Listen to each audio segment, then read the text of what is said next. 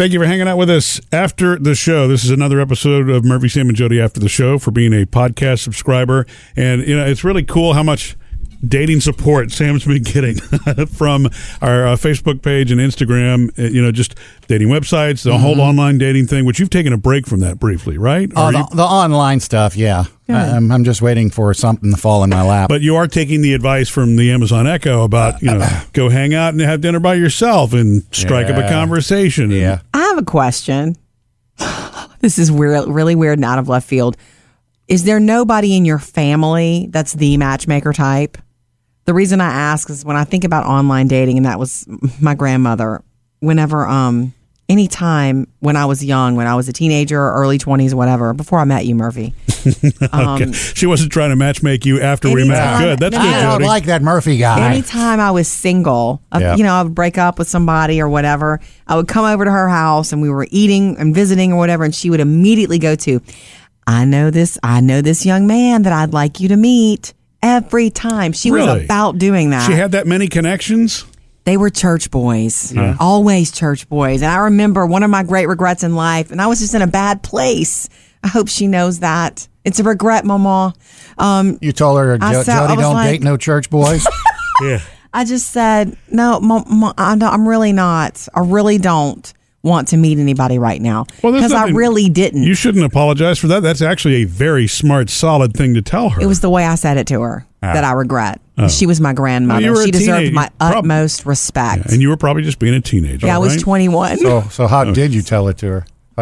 I was just, I kind of didn't even let her finish. Yeah. Before I was like, yeah. And I just think back on those things, and I didn't want to hurt her feelings. My point for bringing it up, she was that person. Yeah. So if somebody like that was in your life, she'd be all over you. I don't have any of those people. I mean, I have a small family. I know that. Mom, brother, my kids. And then us, we're family. Your mom actually doesn't seem to me to be the kind of person who would be prone to recommending. She would be the opposite. Your mom would be you don't want to date her. She's all, you know what I mean? Hot mess. Yeah, you're right. My mom wouldn't force anybody on me. But yeah, she's also she the would kind be the filter that would find something wrong with everybody. Right. That's okay. Protective mama. One of the things that Doreen had recommended from our mailbag earlier. Producer's mailbag, yeah. Yeah, was that I go to the dog park.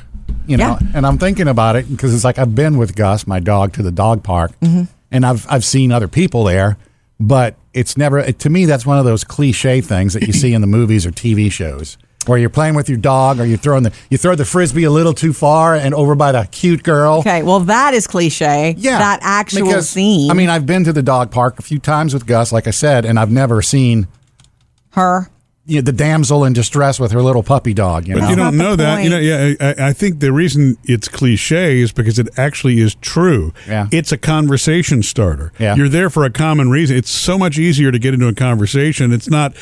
That it turns into love in the first 30 seconds. It just opens a door. It's not that scene with the music playing and Tom Hanks and Meg Ryan. Yeah, you're thinking of that. No, it's about being out socially, something that you love to do. Yeah. You would obviously have dogs in common, and I'm going to tell you this.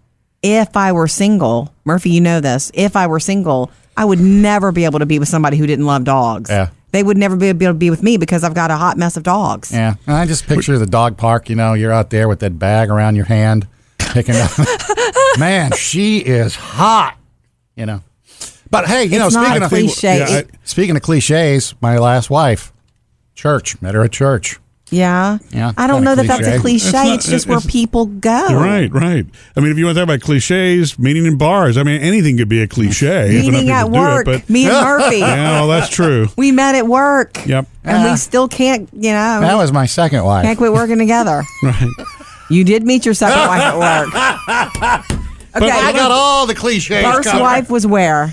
School. University. Okay. College, second wife was at work. And then third wife was at church. I'm hitting all the cliches, aren't I? Now you just got to go to a dog park. But I think what Doreen is saying there is that at least it's another avenue to strike up a conversation. Yeah. You know what I mean? And if you don't go out to the dog park looking for the relationship, you're not going to find anybody. Well, maybe you don't.